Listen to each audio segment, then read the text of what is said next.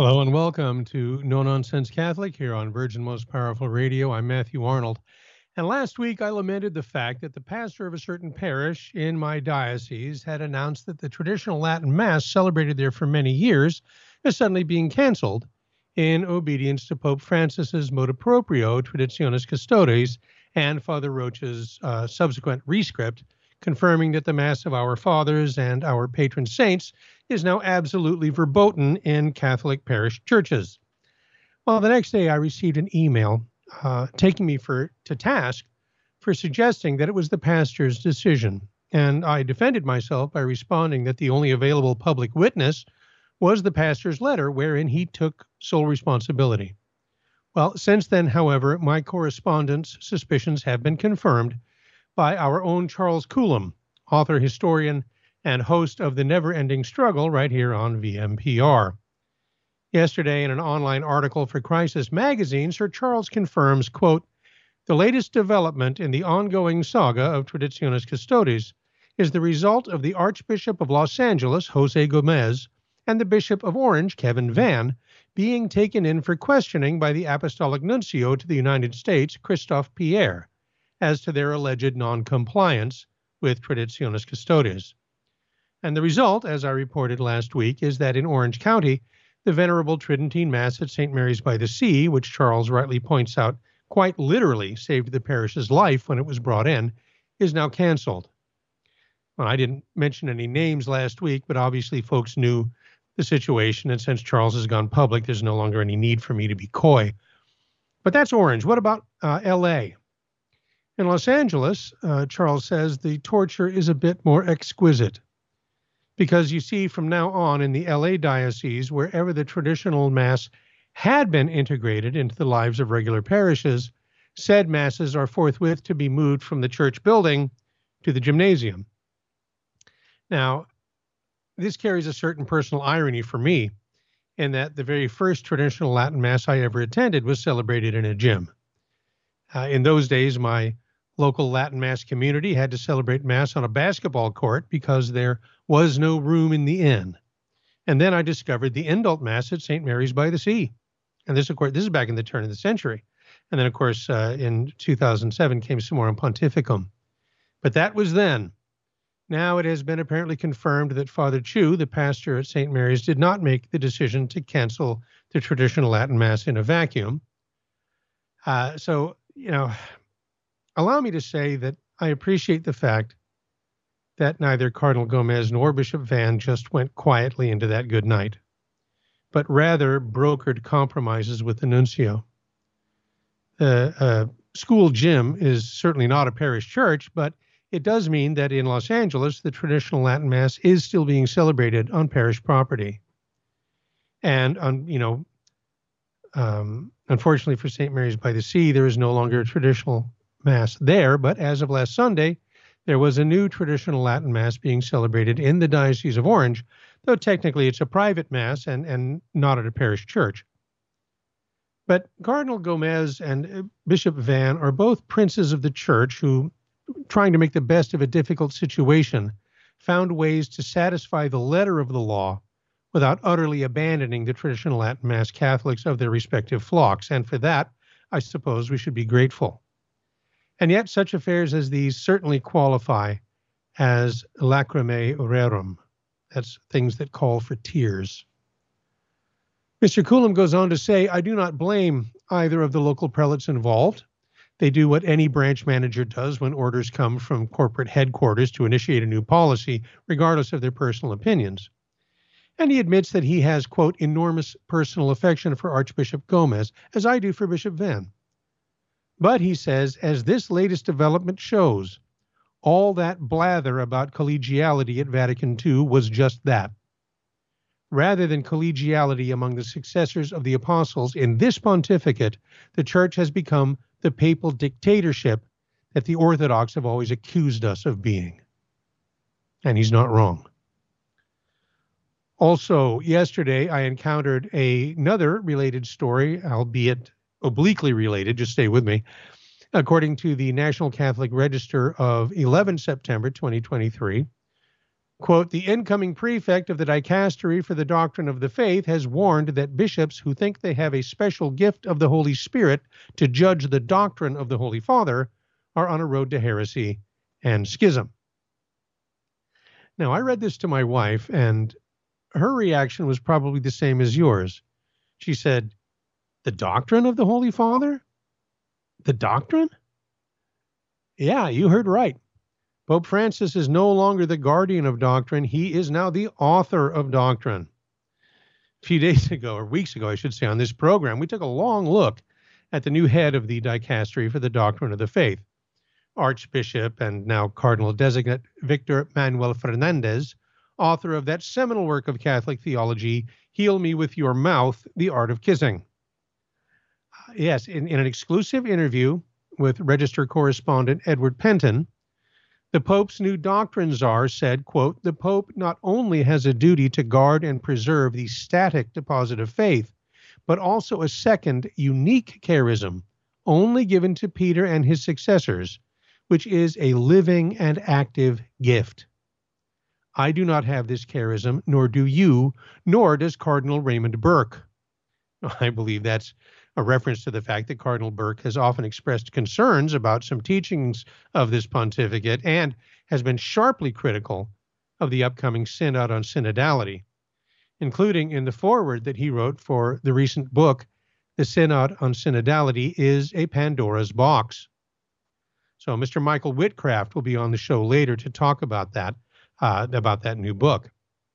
But as regards this alleged unique charism, that is apparently something other than infallibly safeguarding the deposit of faith, Fernandez says, quote, today only Pope Francis has it, unquote. So clearly, Benedict XVI was wrong when he said the Pope's ministry is a guarantee of obedience to Christ.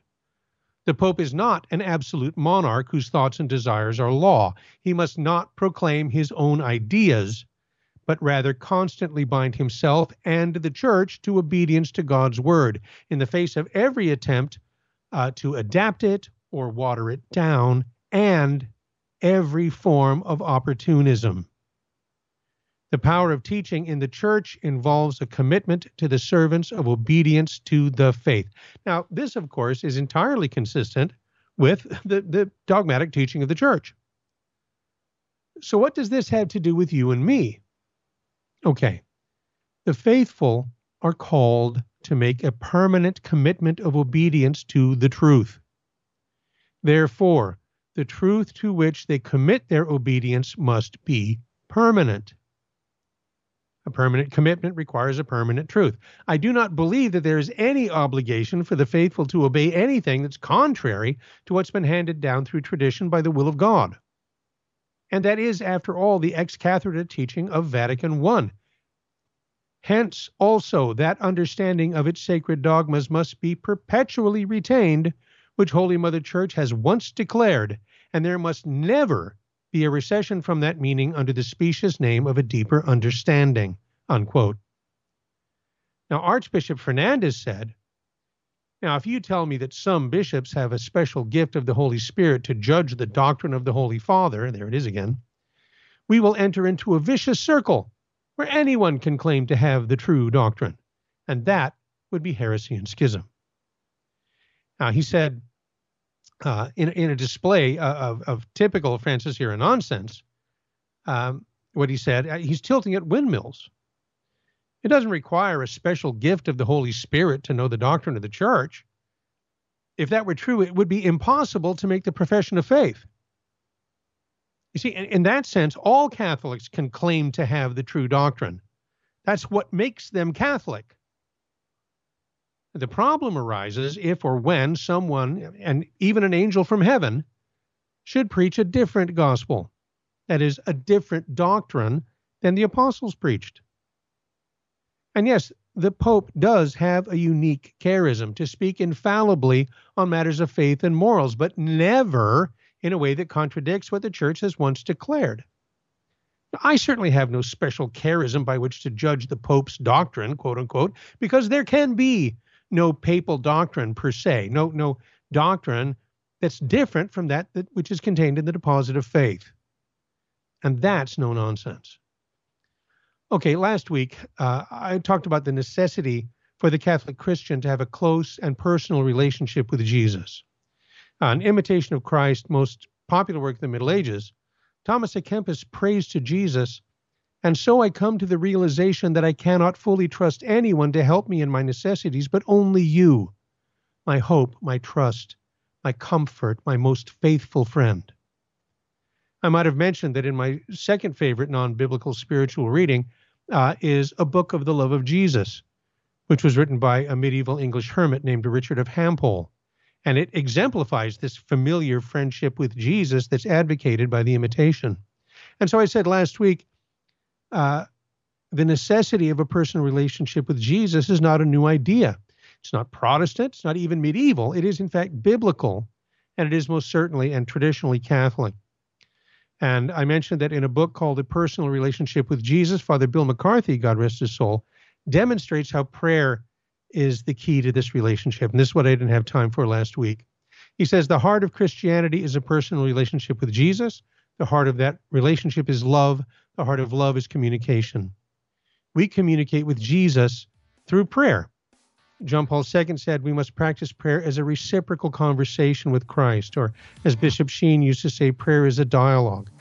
And so we hear from God in many ways, and we'll talk about that when we come to the other side of this break. For now, Sense Catholic after this.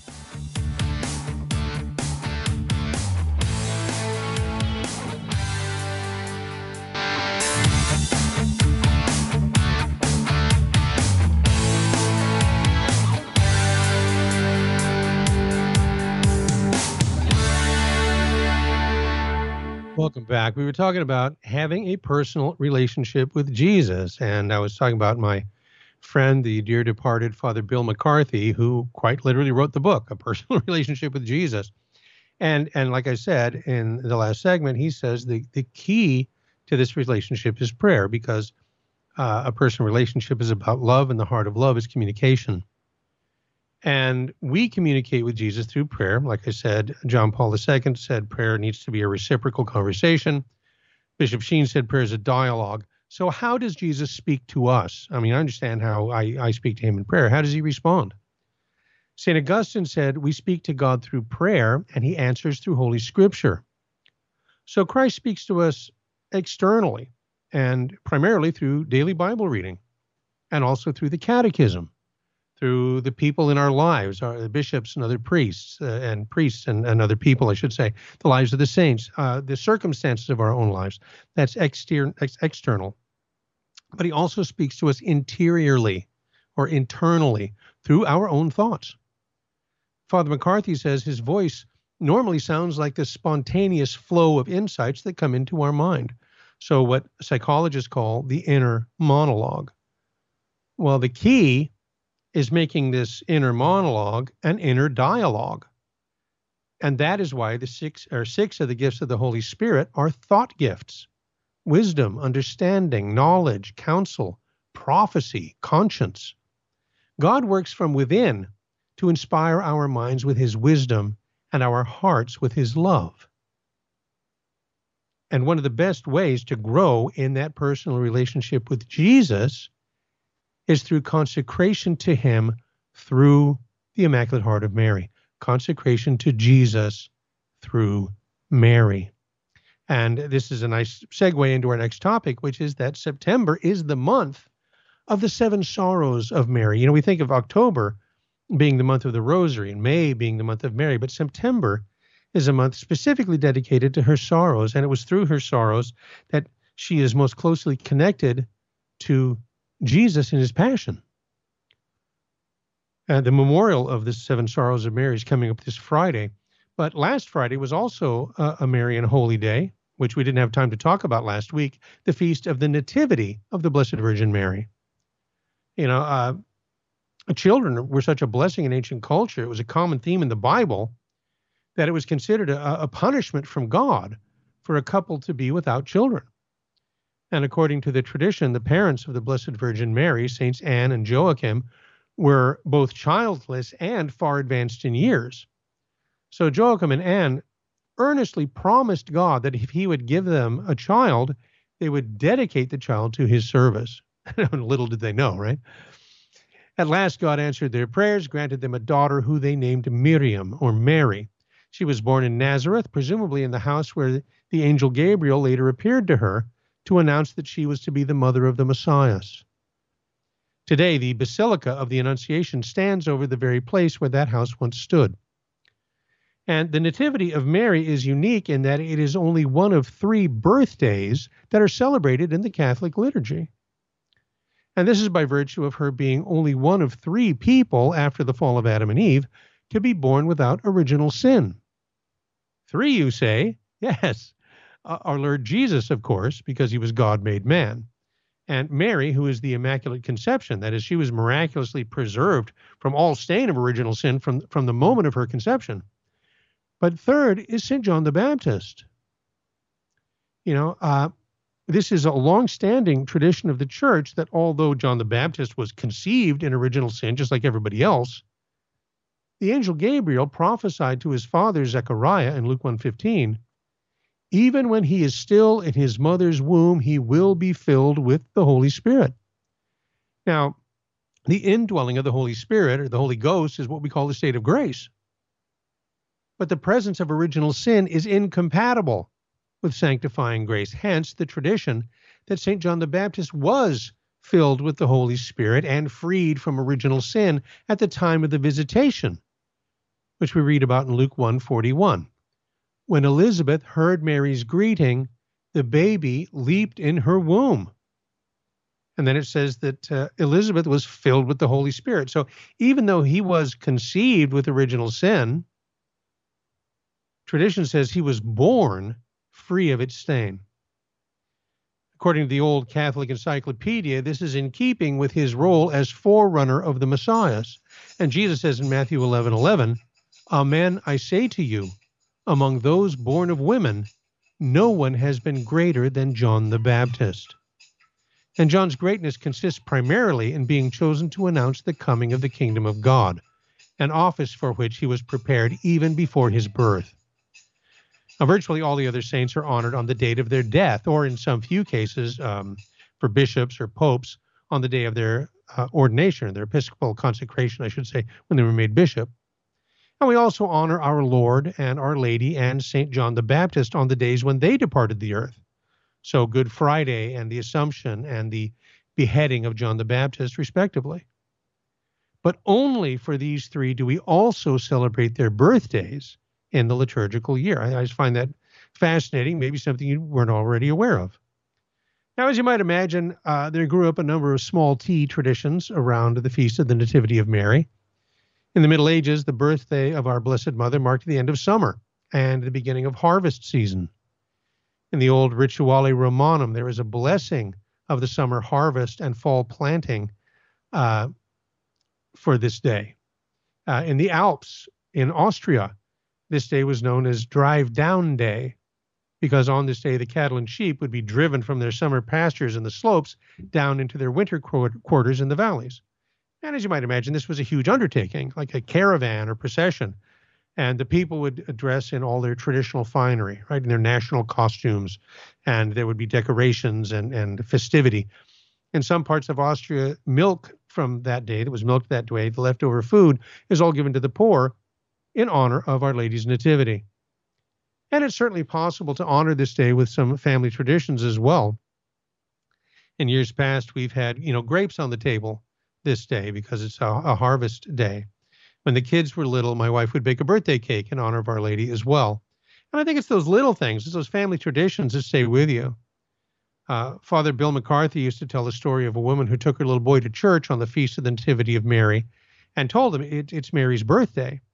And she lit a candle in front of the statue and knelt down to pray. And the little fellow sang, "Happy birthday to you, happy birthday to you." And he blew out the candles. Betty and I have 6 children. They're grown now. We still have 3 at home. The youngest is a senior in high school. However, we still pray the rosary together every evening as a family. Our 2 oldest children are married and have families of their own, but they're still practicing Catholics, thanks be to God. and they continue family traditions in their own homes. Father Lavozic said, "Children forget many things when they grow up, but they do not forget the manly piety of their father, or the gentle devotion of their mother, and the love of Jesus and Mary as the support of the home in sorrow and in joy." Well, I certainly hope that that's true for our family and for all Catholic parents who try to give their children the best example of love for our Lord and Our Lady that they can. Final word on this: the prophets foretold the coming of the Savior in a manner in which the redemption of the Lord, in which the redemption of the Lord would take place. They also spoke of his Virgin Mother and the part that she would play in the redemption of mankind. Balaam referred to her prophetically in Numbers 24:17 as the star that shall arise from Jacob. The prophet Isaiah said the virgin will be with child, and she will give birth to a son, and she will name him Emmanuel, which is quoted by Matthew in the New Testament. Father Lavozic said her birth was awaited as the near sign of the deliverance of the human race. The Church regards her as the rising dawn. As the dawn precedes and announces the coming of the sun, makes the darkness of night disappear, consoles the sick, and rejoices all nature, so Mary went before and announced Jesus, the Son of Justice, who makes the darkness of the world disappear by the light of his gospel, consoled and cured the sick in soul and body, and brought an abundance of graces and blessings to the whole world. The collect for the Feast of Nativity in the extraordinary form, Nativity of Mary, is, "Bestow upon thy servants, we beseech thee, O Lord, the gift of thy heavenly grace, that to us, for whom the childbearing of the Blessed Virgin was the beginning of our salvation, the solemn feast of her nativity may give increase of peace. O our Lord Jesus Christ, thy Son, who livest and reignest with thee in the unity of the Holy Ghost, ever one God, world without end. Amen." Okay, while we're at it, the gospel for the last Sunday in the extraordinary form, and it's the 15th Sunday after Pentecost, was Luke 7:11 through 16. Jesus raises the widow's son of Nain. In this gospel, God manifests himself once again, as he did in the time of the prophets Elijah and Elisha, as the evangelist recounts how Jesus traveled to Nain and met a funeral procession leaving the village. A widow's only son was dead, leaving her virtually helpless. But Jesus brought the young man back to life. And this miracle, which is recorded only in Luke, reveals our Lord's divine power, his compassion for people's needs, and more. So without further ado, the continuation of the Holy Gospel according to St. Luke. Soon afterward, Jesus went to a town called Nain, accompanied by his disciples and a large crowd. As he drew near to the gate of the town, a man who had died was being carried out, the only son of his widowed mother. A large group of people from the town accompanied her. When the Lord saw her, he was filled with compassion, and he said to her, "Do not weep." After this, he came forward and touched the bier, and the bearers halted. Then he said, "Young man, I say to you, arise." The dead man sat up and began to speak, and Jesus gave him to his mother. Fear seized all who were present, and they glorified God, saying, "A great prophet has risen among us, and God has visited his people." Now, this miracle took place in a little village just about 6 miles southwest of Nazareth. And Luke is the only one who reports it. And the village of Nain is not otherwise mentioned in the Bible. But the first thing we can see from this passage is that honoring the dead was important in Jewish tradition. You know, a funeral procession might see the family and friends of the dead person following the body, which would stretch, and the body would be wrapped in cloth and carried on a bier. Kind of like a stretcher, and the funeral procession would include musicians and hired mourners, as well as the friends and relatives. So it could be quite a crowd. The musicians would play a dirge, the mourners would cry and lament in order to draw attention to the proceedings. And as they made their way through the town, the bystanders would be expected to join in, and then the family would continue to mourn for 30 days. Now, the mother of the dead man in this case was in even a sadder situation, because in the Jewish culture of that day, this woman's future was, well, bleak to say the least. She's identified as a widow, which means her husband was already dead, and with the death of her only son, would have lost her last means of support. the gospel calls her son a man, so it's probable that she was not likely to remarry, being, older. And that funeral, and when it was over and the crowd went home, she'd be left with her grief, penniless, alone. And so, as Luke emphasizes, this is just the kind of person Jesus came to help, and so he did. All right, we'll be right back with Michael Whitcraft right after this. Stay with us.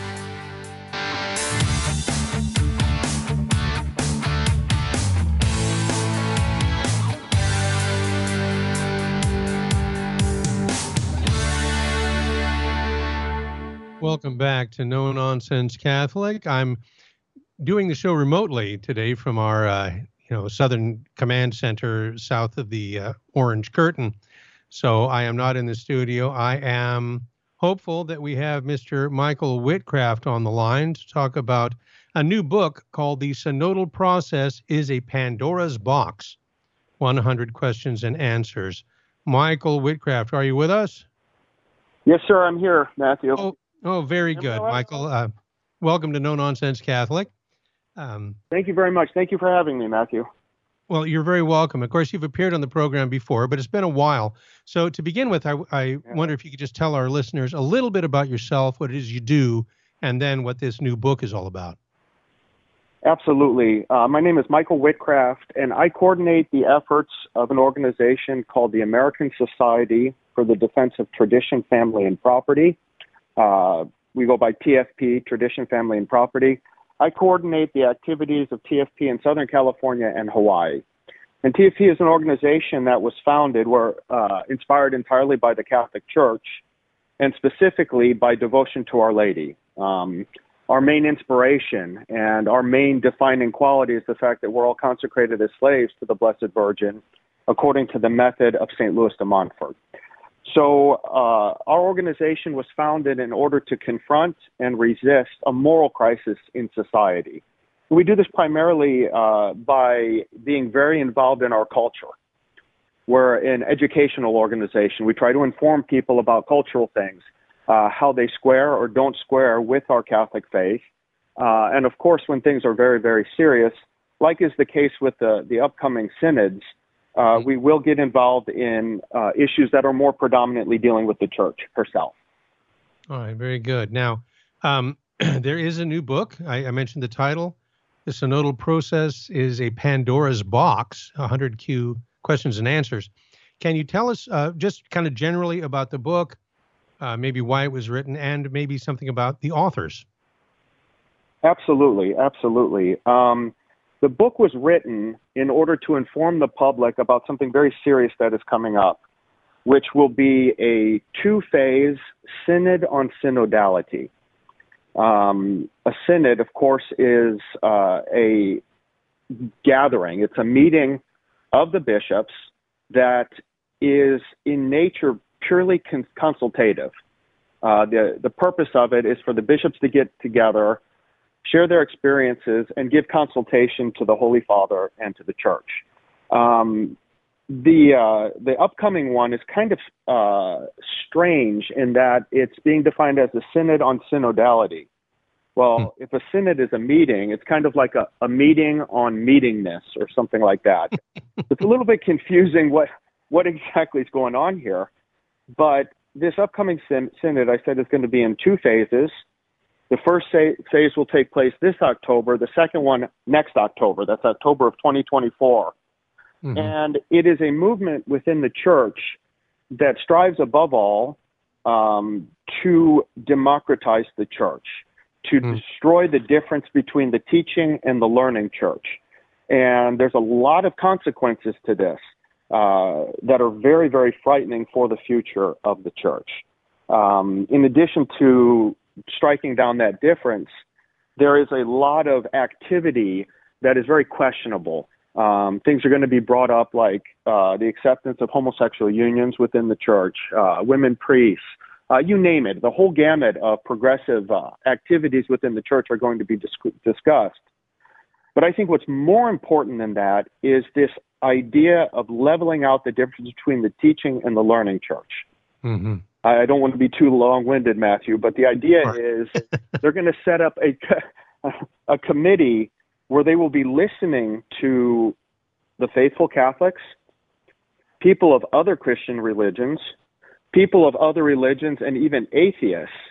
And this commission that will listen hopes to empower this committee in a way that will allow them to make structural, doctrinal, and moral changes to the church.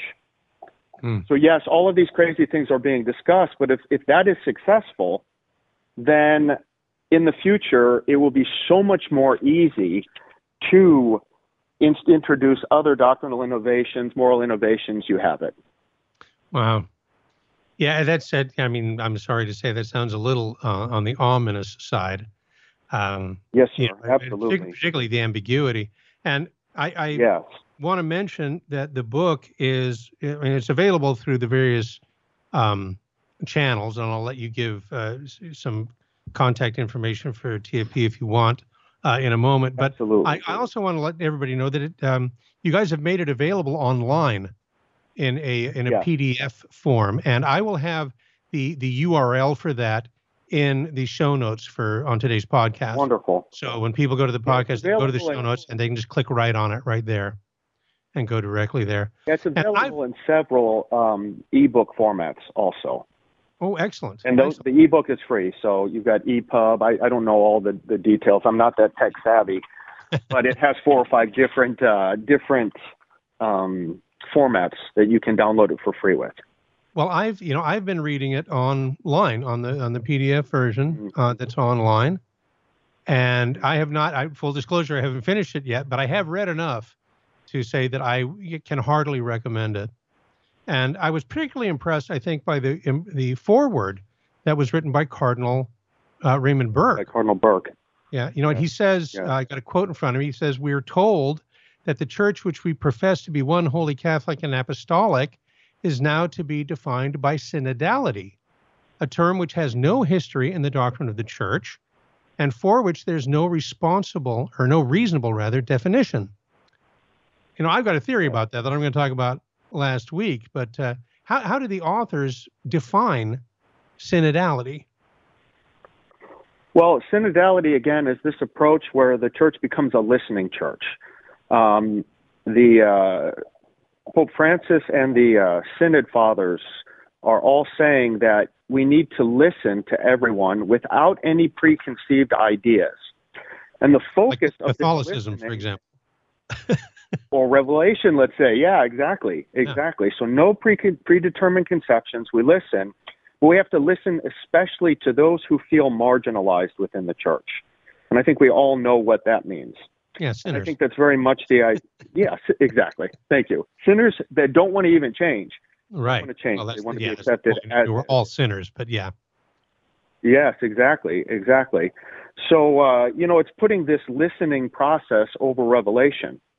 And it is diminishing the role of the clergy in order to make accessible to the public and to clarify revelation. You gave a very good explanation on church doctrine at the beginning, that the Pope or the bishops cannot change anything that's in the deposit of faith. Obviously, they can't.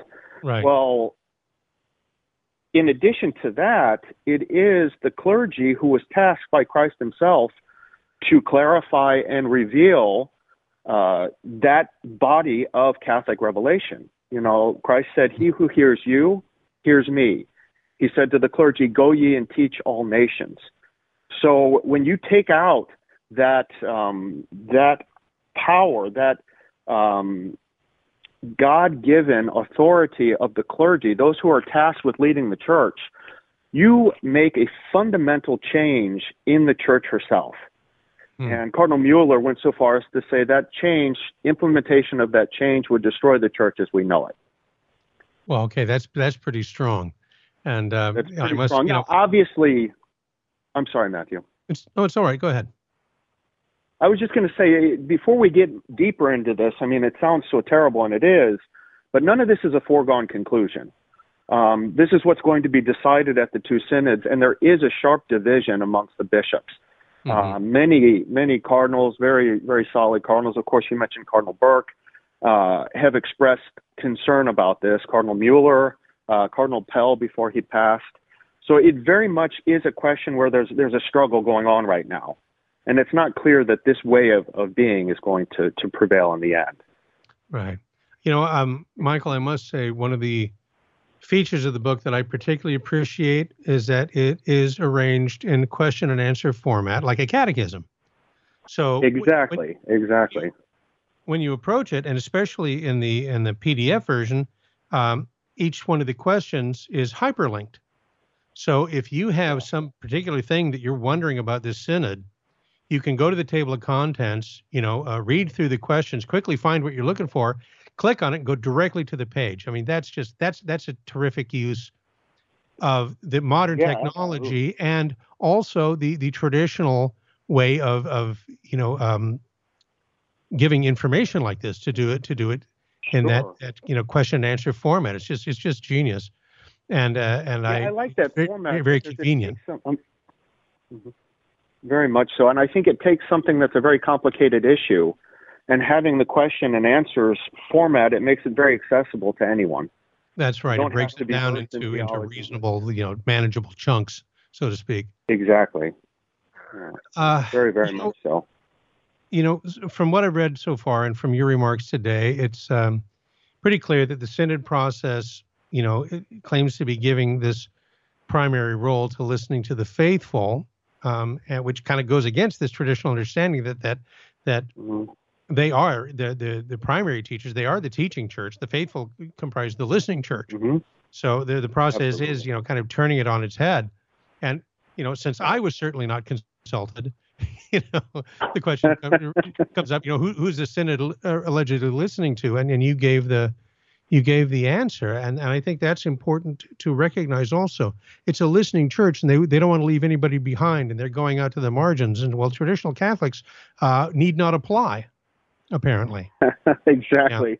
Yeah, I wanted to mention that as one. I mean, you mentioned the problems we're having in the Diocese of Los Angeles and Orange County with the traditional Mass. I mean, as a traditional Catholic, I certainly feel marginalized, but I don't think my voice is going to be recorded and discussed at the Synod. That's probably not. Reality.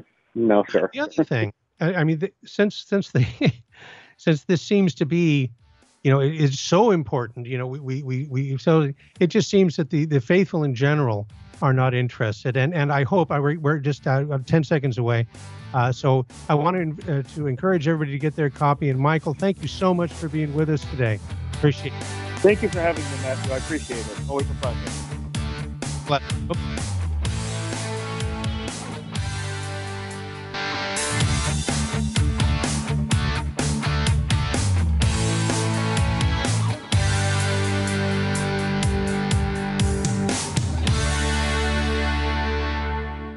Okay, I kind of lost track of time and ran out of time in that last segment. So I want to say thank you one more time to Michael Whitcraft for being with us today, and to remind you that the link for the online version of the book, The Synodal Process is a Pandora's Box, 100 Questions and Answers, will be in the show notes for the podcast of today's No Nonsense Catholic. So I encourage you to check it out.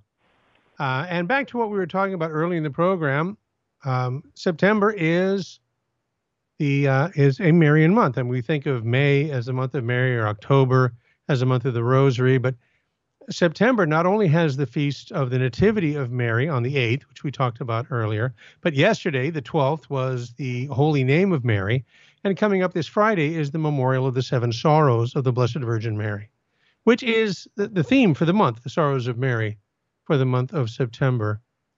And I did a DVD and audio production on the 7 Sorrows for Pro Multismedia some years ago, and it's available now through formed.org. And the 7 Sorrows are the prophecy of Simeon, the flight into Egypt, the loss of the child Jesus in the temple, and the meeting of Jesus and Mary on the way of the cross, the crucifixion, taking down the body of Jesus from the cross, and then the burial of Jesus. So devotion to the 7 Sorrows, also known as the 7 Dolors, goes back to the Middle Ages and was passed on by St. Bridget, who said that the Blessed Virgin Mary grants 7 graces to the souls who honor her by reciting 7 Hail Marys daily, meditating on her tears and dolors, or sorrows. And these are the 7 graces. Number 1, I will grant peace to their families. Number 2, they'll be enlightened about the divine mysteries. Number 3, I will console them in their pains and I will accompany them in their work.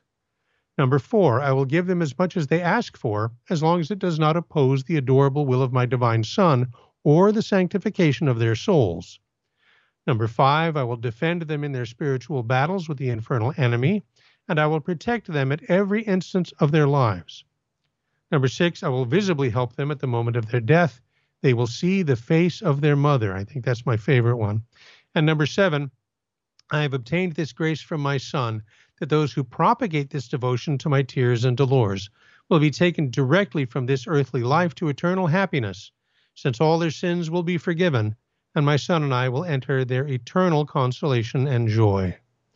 That's not bad. Now, obviously, reciting the 7 Hail Marys while meditating on her sorrows is not the same as sacramental absolution, but it assumes that you will be making good recourse to frequent confession or frequent communion and regular confession if you are the kind of person who would be devoted to the sorrows of Mary. And you notice the 7 sorrows include, or I should say that the Holy Mass for the memorial of the 7 sorrows of Mary includes one of the 4 sequences of the Roman liturgy. We have the Victimae Paschali Laudes at Easter Sunday, the Veni Sanctus Spiritus, Come Holy Spirit, on Pentecost. Corpus Christi has the magnificent Lauda Zion that was composed by St. Thomas Aquinas. And the sequence for Our Lady of Sorrows is the Stabat Mater Dolorosa. Fortunately, these traditional sequences have been retained in the Novus Ordo Missae. Unfortunately, they are optional. So if you attend the new Mass, you may or may not hear the Stabat Mater this year, but it is very beautiful. And of course, it's probably in your prayer book and you can find it online. I suspect many Catholics know the Stabat Mater from making the Stations of the Cross. The stanzas of the Stabat Mater are traditionally sung or recited between each station when the priest and the acolytes process, from one station to the next. Now, years ago, again, my company, Promotus Media, produced a Way of the Cross for Children on DVD that includes the Stabat Mater sung between the stations by a group of children, most of them mine. And it is adorable, but it's appropriately solemn, which is important because the Stabat Mater is about the prophecy of Simeon, that a sword would pierce Mary's heart, that prophecy which was fulfilled by our Lord's sorrowful passion. The 2010 correction of the English translation of the Novus Ordo Missae essentially retains that traditional translation, which is wonderful, except for one glaring and entirely unnecessary exception. Now, I'm sure you're familiar with the Stabat Mater, but what we hear at Mass, what you would find in your missal, is essentially the traditional translation, but with these exceptions. There are some archaic words here. When was the last time you used the word whelmed to mean overcome, or rent to mean torn, or hast for has, nigh meaning near, or lest meaning for fear that? Probably seldom to never, I'm assuming. And yet these words are comprehensible, even if only through context. And they are retained, thankfully, and I think not merely to follow the tradition, but because the meter and the rhyme structure depend on them. To change them would do violence to both the meter and the rhyme. So what is the exception that I mentioned? It is in the new translation. Every use of thee, thou, or thine has been anachronistically replaced with you. Now, I've explained before that there's an important distinction between thee, thou, thine, you, yours, you and yours, but even though they change it even when it sounds out of place, even when it does violence to the rhyme structure. For example, one of the stanzas is, O sweet mother, font of love, touch my spirit from above, make my heart with thine accord. And that just sounds better than make my heart with yours accord, which is also more difficult to say or to sing. Make me feel as thou hast felt. Sounds better than make me feel as you have felt. And again, it's more difficult to say. The latter is more difficult to say. But note the rhyme structure of the sequence. The last word of the first two lines in each stanza rhyme, and the final word of the third lines of every other stanza rhyme, which connects them and makes it flow. So in this case, O sweet mother, font of love, touch my spirit from above, make my heart with thine accord. Make me feel as thou hast felt, make my soul to glow and melt with the love of Christ my Lord. So accord and my Lord rhyme. But this nonsensical animus towards thee, thy, and thou it's especially revealed when it destroys that structure. For example, virgins of all virgins blessed, listen to my fond request. Let me share your grief divine. Let me to my latest breath in my body bear the death of that dying son of yours. No. Grief divine, that dying son of thine. See, it's incomprehensibly tone deaf not to allow the use of thine, even just in the name of poetic license. It's incomprehensible. It's just plain imbecilic to insist on changing thee and thou to you for the sake of modern man, quote unquote, when it serves no purpose. And even when it does direct violence to a work of great beauty. The sequence of the Stabat Mater is meant to help us memorialize the sorrows of Mary. It should not be an occasion to add to them. And that's no nonsense. So, since you may not be hearing it tomorrow, I'd like to close with the Stabat Mater in, minus the you and yours. At the cross, her station keeping, stood the mournful mother weeping, close to Jesus to the last. Through her heart his sorrow sharing, all his bitter anguish bearing. Now at length the sword has passed. Oh, how sad and sore distressed was that mother highly blessed, of the soul begotten one. Christ above in torment hangs, she beneath beholds the pangs of her dying glorious Son. Is there one who would not weep, whelmed in miseries so deep, Christ's dear mother to behold? Can the human heart refrain from partaking in her pain, in that mother's pain untold? Bruised, derided, cursed, defiled, she beheld her tender child, all with bloody scourges rent. For the sins of his own nation saw him hang in desolation, till his spirit forth he sent. O sweet mother, font of love, touch my spirit from above, make my heart with thine accord. Make me feel as thou hast felt, make my soul to glow and melt with the love of Christ my Lord. Holy Mother, pierce me through, in my heart each wound renew of my Savior crucified. Let me share with thee his pain, who for all our sins was slain, who for me in torments died. Let me mingle tears with thee, mourning him who mourned for me all the days that I might live.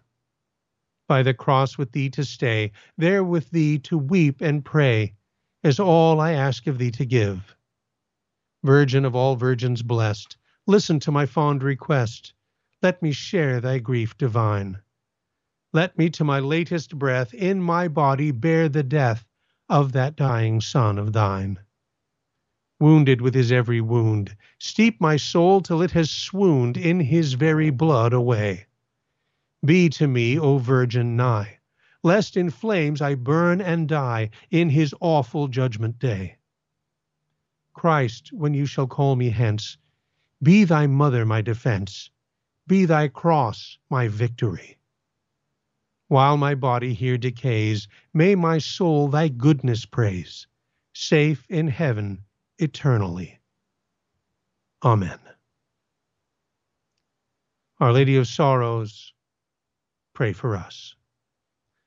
All right, well, we've made it through another one. Special thanks once again to our guest, Michael Whitcraft.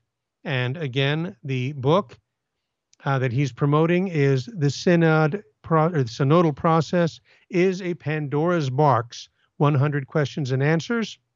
And you can get that on Amazon and through the usual channels, I'm sure the TFP website, and you can access it online for free, and the URL will be in the show notes. Finally, got a conference coming up.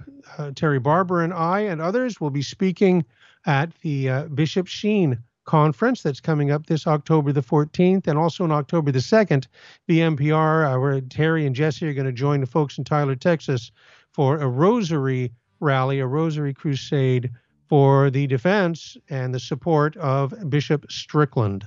So please check all that out. We're going to be sending out an email on that, I believe, tomorrow for those of you who are on our email list. If you're not on our email list, go to vmpr.org. Get on it right away. Also, a donation would be gladly accepted. There's a button right on the homepage that says Donate Now, and you can become a monthly donor, make a one-time donation. We are always in genuine need of that. And until next time, I want to say thank you. Thank you for listening. More to say about the Synod and Synodality next week. But for now, may God richly bless you and your family.